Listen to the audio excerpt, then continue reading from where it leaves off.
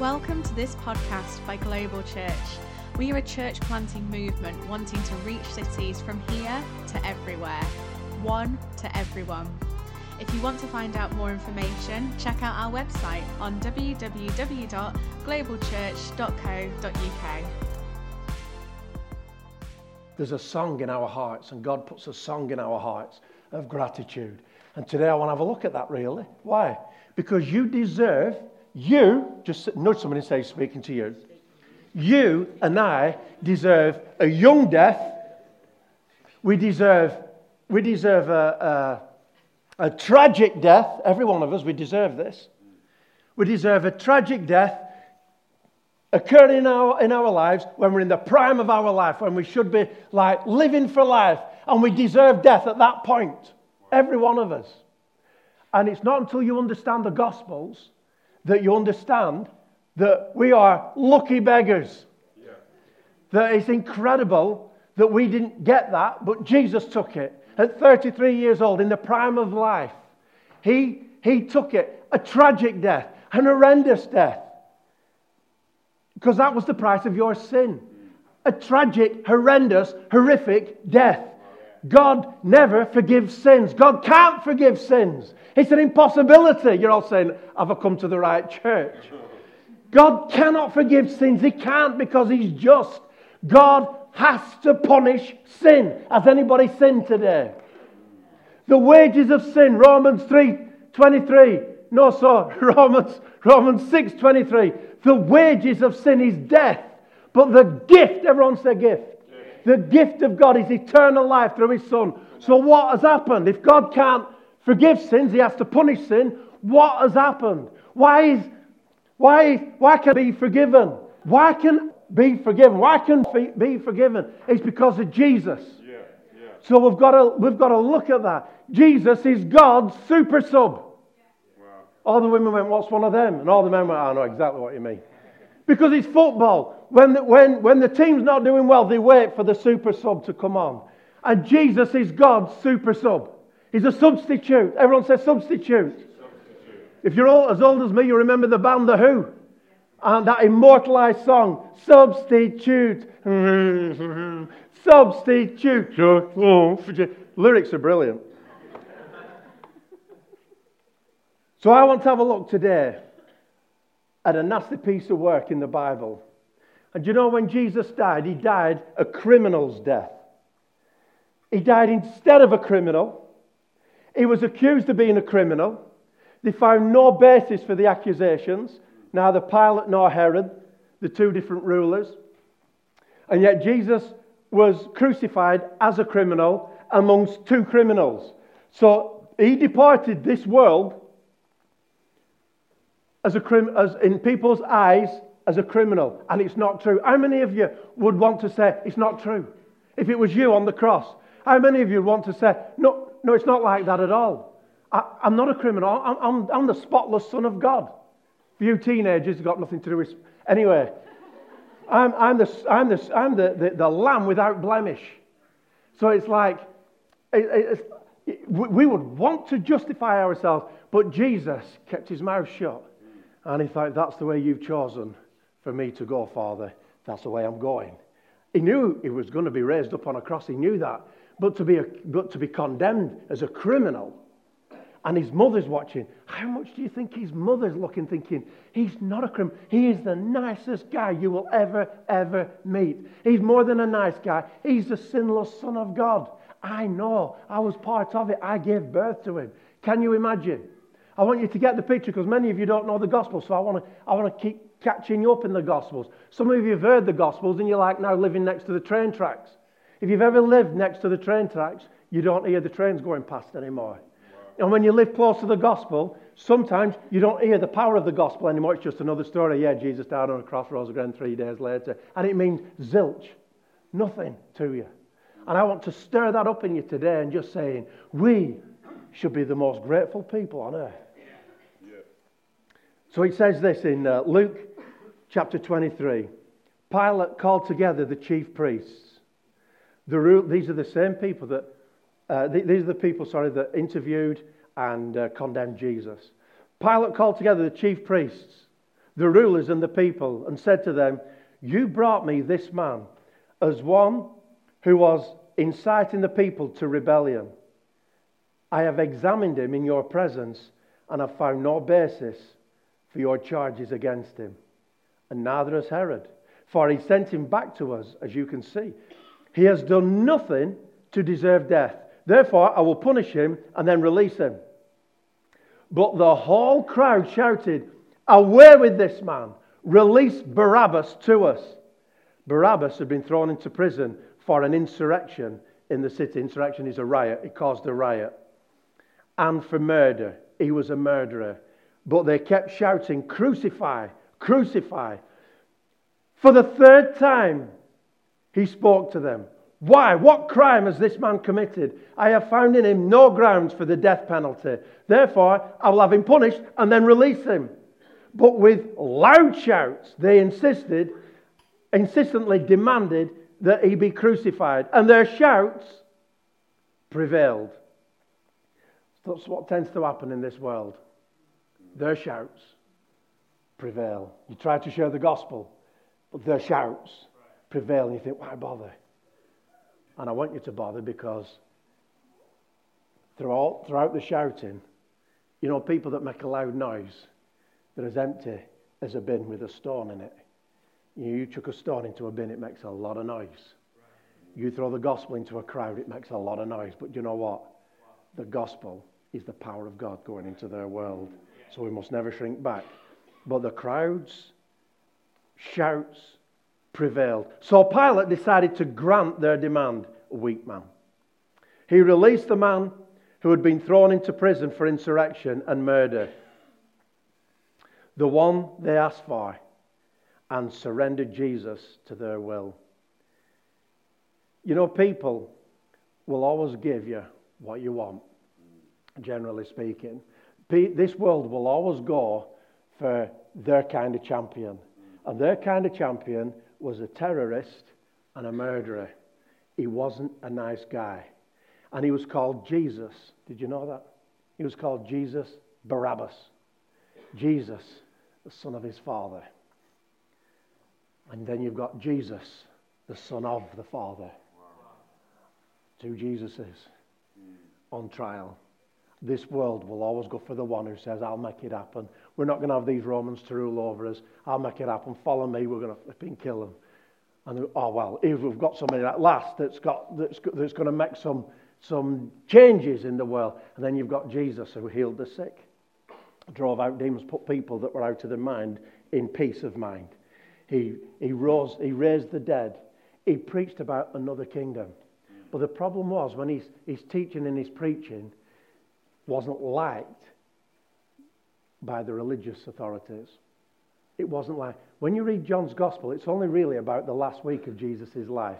And you see Jesus coming into conflict, and that's where you hear him talking about them being the sons of the devil. I mean, he really goes for it. He doesn't pull any punches. Why? Because he's trying to win them. Yeah. We think in our kind of society where everyone's got an opinion, I think I'm right, therefore I'm showing you now.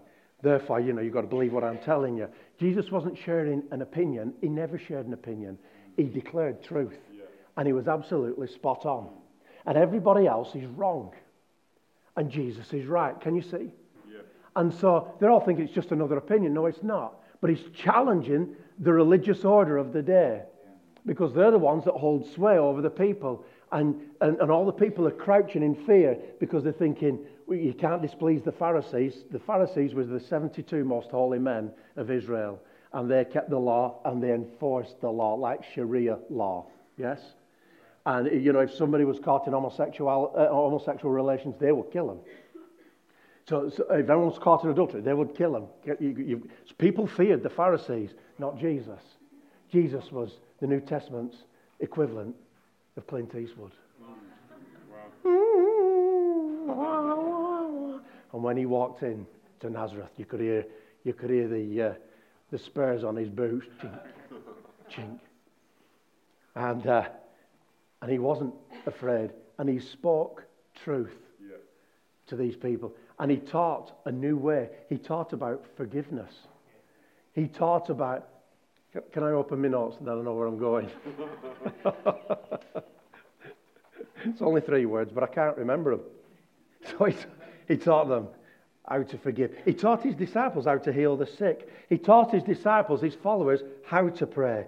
Jesus never ever addressed God as God. He only ever addressed him as Father. You see it really plain in John chapter 17, one of the last recorded prayers of Jesus before he goes to the cross. And he calls him Holy Father. He calls him Heavenly Father. And it was always Father. It was only at the cross where Jesus said, my God, why have you forsaken me? Because Jesus, totally identifying with humanity, addressed God as God. And he's saying, God, I am now in a God-forsaken place. So darkness covered the land for 3 hours. He said, I thirst. There was desire, but no fulfillment of desire. And he was God forsaken. My God, why have you forsaken me? And while Jesus was on the cross, he experienced hell on the cross. Hell is an actual place, but he experienced it on the cross. There will be desire in hell. And he said, I thirst. Hell is not a party. People go, I want to go to hell because it's going to be full of drug dealers and parties and all that. No, it's not. It's going to be full of fire and sulfur, so it's going to be a hot place. But because you get a new body, most people don't know this, you get a new body, an eternal body, to live in eternity forever. That body will be tormented constantly and consistently in hell forever and ever and ever and ever. I have to tell you this because unless you understand some things, you'll never be grateful. I only have to, who's ever pulled a pie out of the oven or something like that? And you just touch that top thing with your hand and ow! Yeah, anyone done that? I've not, but I've watched Shelley do it a million times. And that's insignificant in comparison to an eternity. Can you see? Desire unfulfilled. Who's ever been hungry? Who's ever been thirsty? Who's ever wanted exercise? You know, that desire that you feel like you're a caged animal. You want exercise. Who's ever wanted to make love? We always get there in the end, don't we? Who's ever wanted? That's desire. Who's ever not been able to fulfill that desire and been frustrated? Who's ever been a bad-tempered man? I've never been. I'm just saying, just in case you have desire unfulfilled. God give us godly desires. All them things that I've mentioned are good. Okay. So Jesus, he preached a new system, a new order of things. And he commanded us not to worry. Anybody suffering from worry this morning?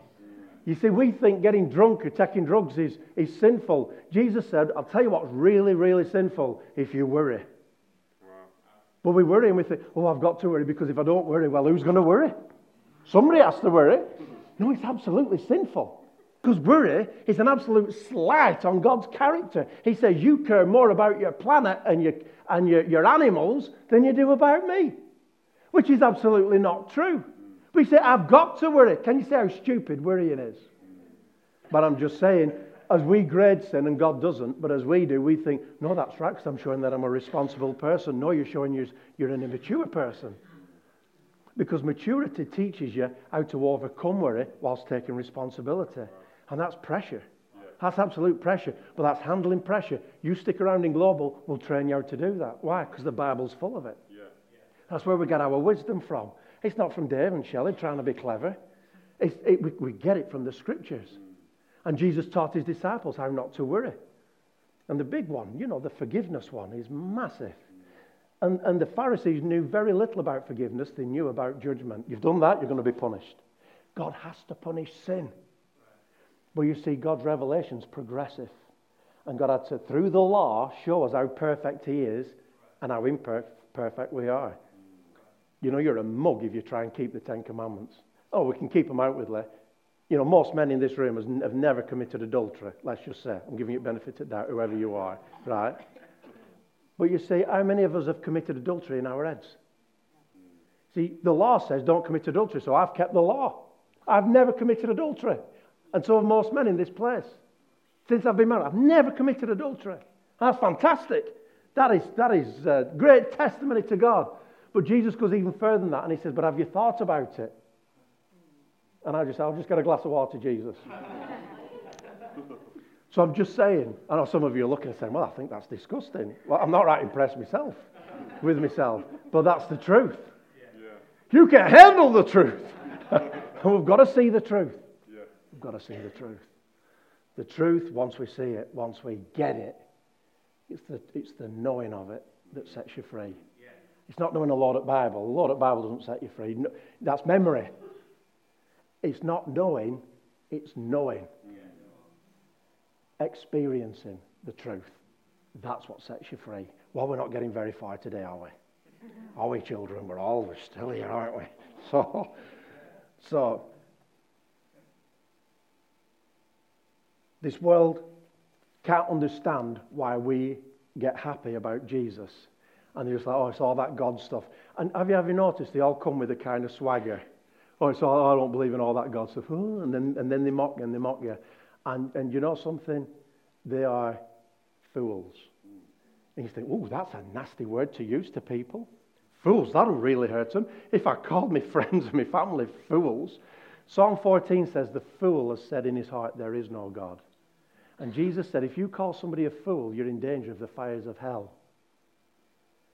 See, that's the kind of F word Jesus hates. When you call somebody a fool, that word has lost its meaning. But when you call somebody a fool, that means you've said, you are so dim. You are completely and utterly shut out from God's goodness and God's grace because you are spiritually dumb and thick. And because of that, you can't find salvation. Can you see what we're saying? Yeah. And yet the world, dumb, thick, stupid, willful, try to put us down. And we live under it. Why do you live under it? And it's not that we... See, I'm not against the world because God so loved the world. I love the world. But you know the world... Has anyone ever experienced nastiness from the world? Has anyone been in the world and been the one giving the nastiness? So I don't want to be an hypocrite. I'm grateful. I'm grateful that God has opened my eyes. I'm no longer a fool.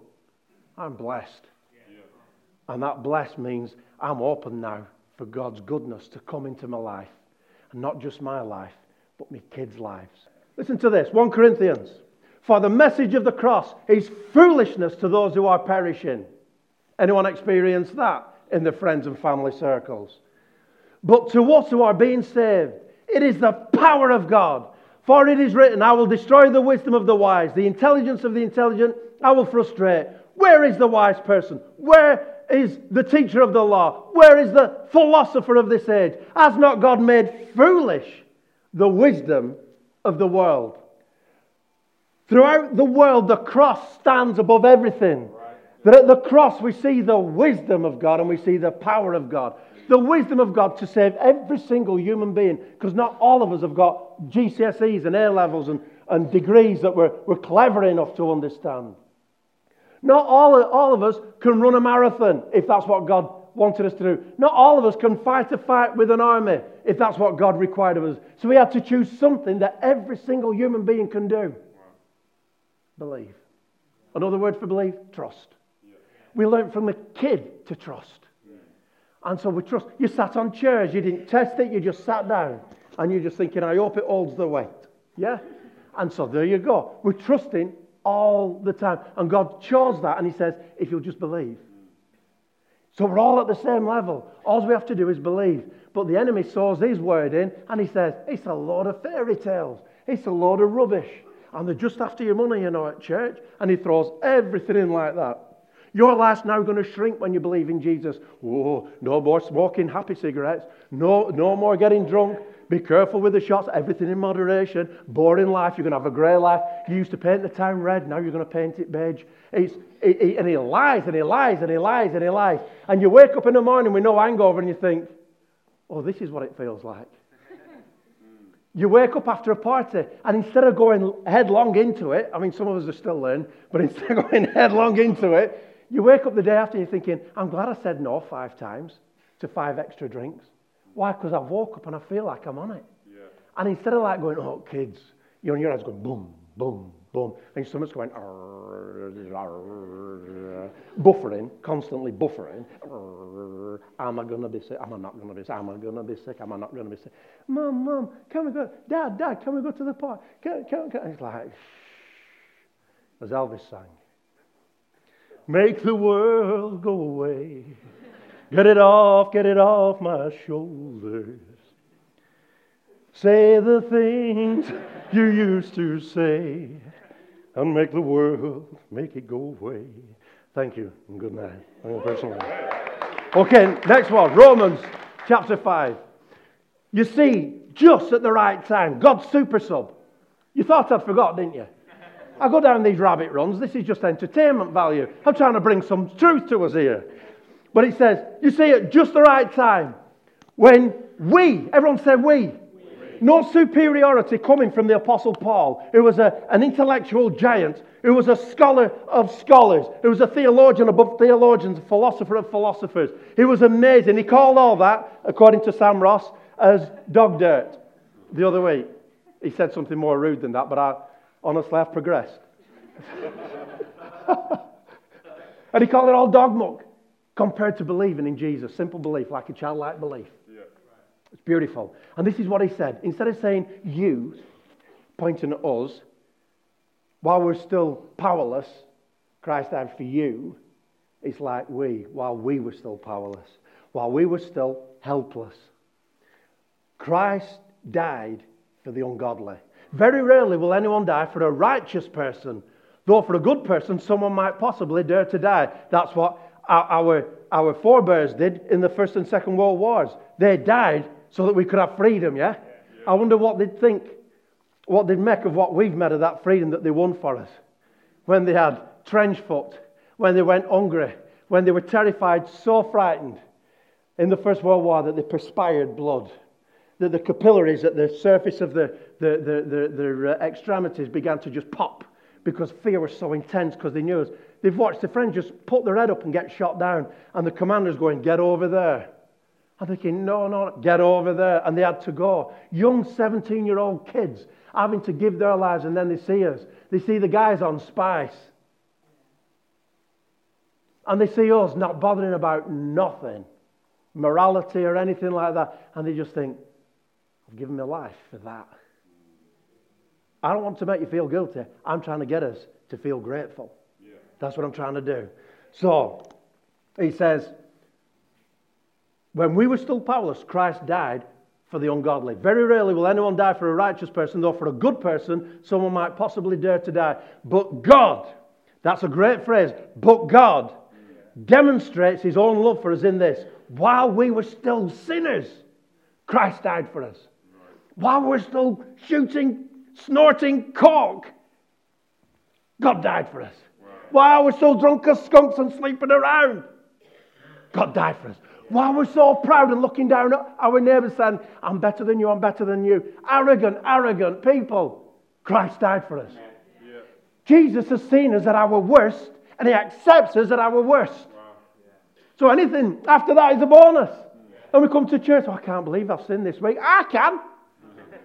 But you know, the great thing is that God's seen you at your worst. You don't have to hide it. Adam and Eve, when they sinned, they ran off. Because that's the first time they'd ever sinned. But you know, Christ died for us while we were still sinners. Yeah. And the Bible talks about what we thought was to our glory. We're putting ourselves around town. I'm showing you, silverback. Putting ourselves around town. And it's to our glory. Oh, Dave, sure, you can drink loads of beer. Oh, Dave, sure, you can sleep around. Put your name there and put whatever sin your sin is. But, you know, it's like, wow, that's amazing, that's amazing. The Bible says, what was to our glory when you become a Christian is to your shame. And you realize, what have I done? What an idiot. What a fool. And then you're ashamed. And you're guilty. Where do we take that? To the one who saw us at our worst. Jesus. While we were still sinners, Christ died for us. Is it any wonder you usually see a smile on my face? It's the only day you never see a smile on my face is payday. I cry like a baby for some reason, I don't know. Since we now have been justified by his blood, how much more shall we be saved from God's wrath through him? For if we if while we were God's enemies, we were reconciled to him through the death of his Son, how much more, can you hear that phrase again? How much more, having been reconciled, shall we be saved through his life? We're not just saved through Jesus' death. That pays the price for our and the penalty for our sins. But we are saved now through his life. The fact he rose again 3 days later, he's alive, and he keeps communicating that life through his Holy Spirit into our daily lives, unless we put a roof over it. So I can't be bothered. Can't be bothered. That's a sign. Here's a sign that you've become a Christian, is that you can be bothered, that you want it, that you're hungry for it. And it's not like a competition, it's something that's in your heart. Every single day you're like, come on, there's more. How much more? Are we getting anything this morning? Jesus is God's substitute. He died for us. We were all like Barabbas. The wages of sin is death. We all deserve that death. But Jesus died in our place. And Barabbas was the first one to ever experience it. Did you know that? He didn't become a believer. He didn't become a follower as far as we know. But he lived in the goodness of it. He got set free. Have we got any photographs of the guys that I was mentioning earlier? I thought, look at this. Pablo Escobar. I saw a documentary on him the other night. And what a nasty piece of work. Made shed loads from selling cocaine and stuff like that, heroin and things. And nasty piece of work. Eventually, the police got him and shot him. If you live by the sword, Jesus said, you'll die by the sword. And that man tortured people. He was a nasty piece of work. And it was somebody like him that they swapped for our Jesus. It's incredible what this world, that's why you don't listen to this world. You listen to the scriptures. Yeah. What God thinks about life. Not what they think about life or you used to think about life. The longer I live, the less I'm bothered about what I think. I'm more interested in what God thinks. Because his words bring life. Psalm 119 says, the entrance of your word gives light. And when you're confused about or looking for wisdom in life, we've got to get back to God's word, because it gives light and gives wisdom. You're like, oh, that's brilliant. That's a great principle to have and employ. Have we got the other one? This is a more recent one. This is El Chapo. Again, a nasty piece of work. And you know, people loved him as a kind of savior figure, just like Barabbas. They loved him, and he looked after, they said, he looked after the poor. He built hospitals on drug money. And here's the thing. The end doesn't justify the means. Just because he's built hospitals doesn't mean it's right that he goes and gets so many people hooked on drugs that they die horrendous deaths. That he lives a life of a superstar and builds a few hospitals and helps some of the poor in his area. Oh, that's good. But you know what? The end doesn't justify the means. Jesus Christ didn't do any of that. He just says the heart of poverty is in people's hearts. The heart of inequality is in people's hearts. The problem with human nature, the heart of the problem of human nature is the problem of the human heart, said G.K. Chesterton, the great Catholic writer. So it's the heart. Jesus went for the heart, and he knew if he could change people's hearts, then we could have a new society. And Jesus knew our hearts were chained by our sins. The poison of sin is selfishness. Who craves to get their own way? Anybody? Even as a believer, I crave to get my own way sometimes. And I have to pull that down. I have to overcome myself. You know, they said about George Best, the great footballer, he could beat anybody except himself. Jesus Christ gives us the ability and the power to beat ourselves, our propensities to get our own way. Just got a few more scriptures and then we're out of here. Acts chapter 4, verses 8 to 12. You know, the Gospels are clear about how we find salvation and eternal life. Salvation simply means salvaging your life and restoring it, like the Zeebrugge ferry that you know, was it in the early 90s when that capsized? They dragged it into a port, and it was a mess. The salt water got in, everything, and it needed a refurb. And that's what God does. I've just refurbed an house. I love refurb. I love renewing stuff. And you know, the new is far better than the old. And salvation is where Jesus gets hold of your life with all its faults and all the mistakes that we've made, and somehow in the white heat of his holiness says, I can purify that, I can do something with that, and your life becomes different, and it's restored. Where there was anger, there's peace. Where there was hate, there's love.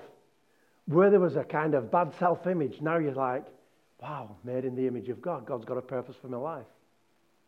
God's love has taught me how to love myself. Not in a kind of egocentric way, but in a way that just says, if I don't love myself, how can I be a picture of the future for my kids? If I don't have a good self-image, yeah? Jesus died, let me just be clear. He didn't die just so that you could have a good self-image. Jesus isn't American. Sorry for all the Americans here. I do love Americans. Jesus died to save you from your sins. And it's your sin that drags you to hell. And he cuts off the power of sin. And it's almost like, if you can imagine two magnets. If there's a magnet in hell, it's attracted to the sin in every individual's heart. And it's pulling you backwards and downwards. And when Jesus forgives you your sin, there's like a magnet in heaven. And he deposits his Holy Spirit inside of you. And that magnet in heaven pulls us upwards and onwards to heaven. Can you see the picture? Yeah. That's a great theological truth that I've just... Anyway, there you go. It's for free. Little picture language. Listen to this. Peter and John had just healed the guy who was crippled. They just healed him in the name of Jesus. And now they're brought before the rulers of the Sanhedrin, the same guys who had Jesus put to death. And he says, then Peter, filled with the Holy Spirit. That's the key. That were filled with the Holy Spirit. He said to them, rulers and elders of the people, if you are being called to account today for an act of kindness shown to a man who was lame, and are now being asked how he was healed, then know this, you and all the people of Israel, they're not backing off. They're full of intimidation all around them, but they're in top gear. They're going, boom, we're going to go out in a blaze of glory here. It is by the name of Jesus Christ of Nazareth, whom you crucified, but whom God raised from the dead, that this man stands before you healed. Jesus is the stone you builders rejected, which has become the cornerstone. Salvation is found in no one else, for there is no other name under heaven given to mankind by which we must be saved. No other name. We're not being insensitive to other religions when we say that. I'm believing God's word. That's what God's word says. There's no other name except the name of Jesus. So I'm believing that. I'm not trying to put anybody else down. I'm not trying to be politically correct or incorrect. I'm just believing God's word. Let's not shy away from declaring Jesus is the only way. He is the only way. We're not saying it arrogantly, but we're just saying they can't all be right. Imagine coming in from Malaga into Manchester Airport. You've had a great holiday, and the guy's on speaking to the watchtower and he's saying, we're coming in. 30,000 feet, we're coming down. And which landing strip do you want us to go on? Which lane do you want us in? And the guy in the watchtower goes, oh, there's loads of lanes, take your pick. Could you imagine? There's many ways, just take your pick. No, there has to be a way in. Can you imagine politically correct people saying, well, I think that you're ignoring lane 3. You know that lane's been ignored so many times, it's unbelievable. In fact, we have a protest outside for lane 3. Can you see how stupid this world is sometimes? And it's all opinions. No, God has spoken. Yeah. And we're not used to that. We're used to having an opinion on what anybody says. But God is a king, and God declares. He doesn't ask opinions. He declares. And whatever he says is absolutely true. We're not used to that. We're used to flawed politicians. And so it's like, and even flawed preachers and church leaders. So I understand that. But at some stage, we have to declare that this word is God's word. That the Bible is God's word. It's a revelation of his thinking about life. And the great thing is we get to put it into practice to test it out. And when it begins to work, how obvious is it that forgiveness always trumps unforgiveness? It's obvious. The only thing that stops us is our anger and vengefulness. We have to deal with that. It's a hard thing. Jesus brought the power at the cross that holds us back from that. Listen to this.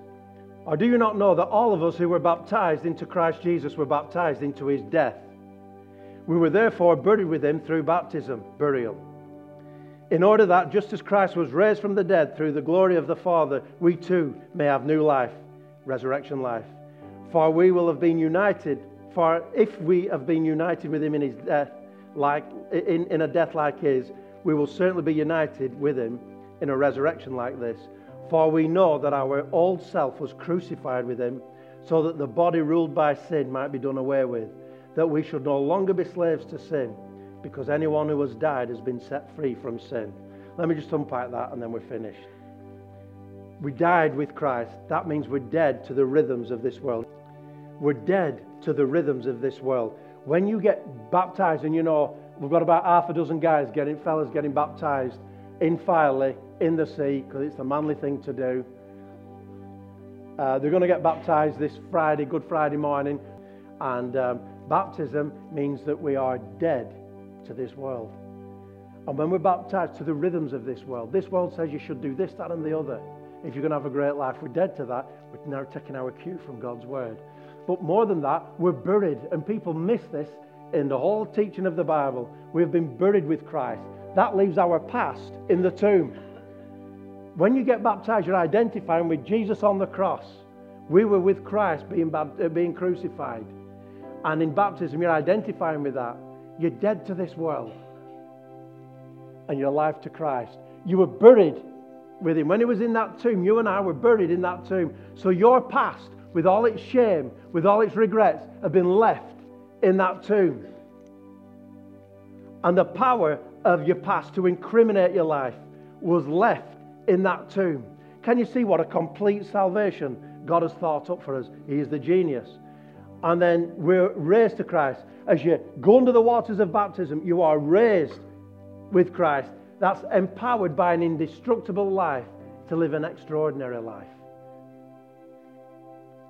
And that's why Paul says, for I am not ashamed of the gospel, because it is the power of God that brings salvation to everyone who believes. First for the Jew, then the Gentile. For in the gospel, the righteousness of God is revealed, a righteousness that is by faith from first to last. As it is written, the righteous will live by faith. Jesus is God's super sub. He died in your place. We deserved his death. He was innocent. We were guilty. But he died for us. For God so loved the world that he gave his only son so that whoever believes in him. Do you believe today? What's your faith like today? Let me repeat that, but using the language of the original Greek. It says this, for God so loved the world that he gave his only begotten son so that whoever goes on believing shall not perish, but shall go on having eternal life.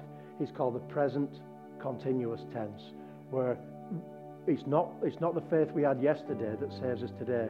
The Apostle Paul says, the life I now live, I live by faith in the Son of God who gave himself for me. What's your faith like today? The most precious thing you have. It's not your haircut. It's not your shoes. It's not how smart you look, the house you live in, the car you drive. It's what is your faith like? That is number one importance in every life of ours. Jesus died on the cross, and we get that. We think, rightly so, that when Jesus died on the cross, he took all our sin. But I want to finish by saying, this is my third time I'm finishing, but I'm coming into land. And I'm going to use, that third runway. Double substitution. What we don't get, and it's hinted at in the verse I've just read. For in the gospel, the righteousness of God is revealed. What does it mean by that? 2 Corinthians chapter 5, verse 21. God made him, Jesus, who had no sin, to be sin for us. That's substitution number one. So that in him we might become or have the righteousness of God. When we believe, we touch Jesus. And he takes our sin. Even in a service like this, he will take your sin. It will go. It will be cancelled out, deleted forever. But he does more than that. It's a double substitution. He now gives us his righteousness. So that when God looks at your life, he doesn't see Dave Shaw, he doesn't see you. He sees his son Jesus. We are now, the Bible says, clothed with Christ. And so now we're acceptable to God. The sacrifice has been given. and it's been accepted. Now we become acceptable. Can you see how it works? And by faith we go on walking in this righteousness, making mistakes, even sinning, but coming back to the same Jesus saying, I've messed up. Jesus said, it's all paid for. Come on, I'm championing you on. Work out why you fell into sin. Work it out so that you don't fall into the same trap again. The devil is a liar. He'll tempt you and he'll test you. And you've got to come. Who wants to change, but you're not changing fast enough? I want to change. I want to get better. I want to get more equipped and all that. And I just think, Dave, you're a flipping donkey. Who's ever called himself something like that? And you're not a donkey and I'm not. We are the righteousness of God. And we have to say, because whipping yourself doesn't help. You've just got to put it behind, cancel it out, delete it, and saying, in the name of Jesus, I'm coming forward. I'm coming upwards and I'm coming onwards. From the team here at Global Church, thank you for listening to this podcast. Please check out our other messages available on the website.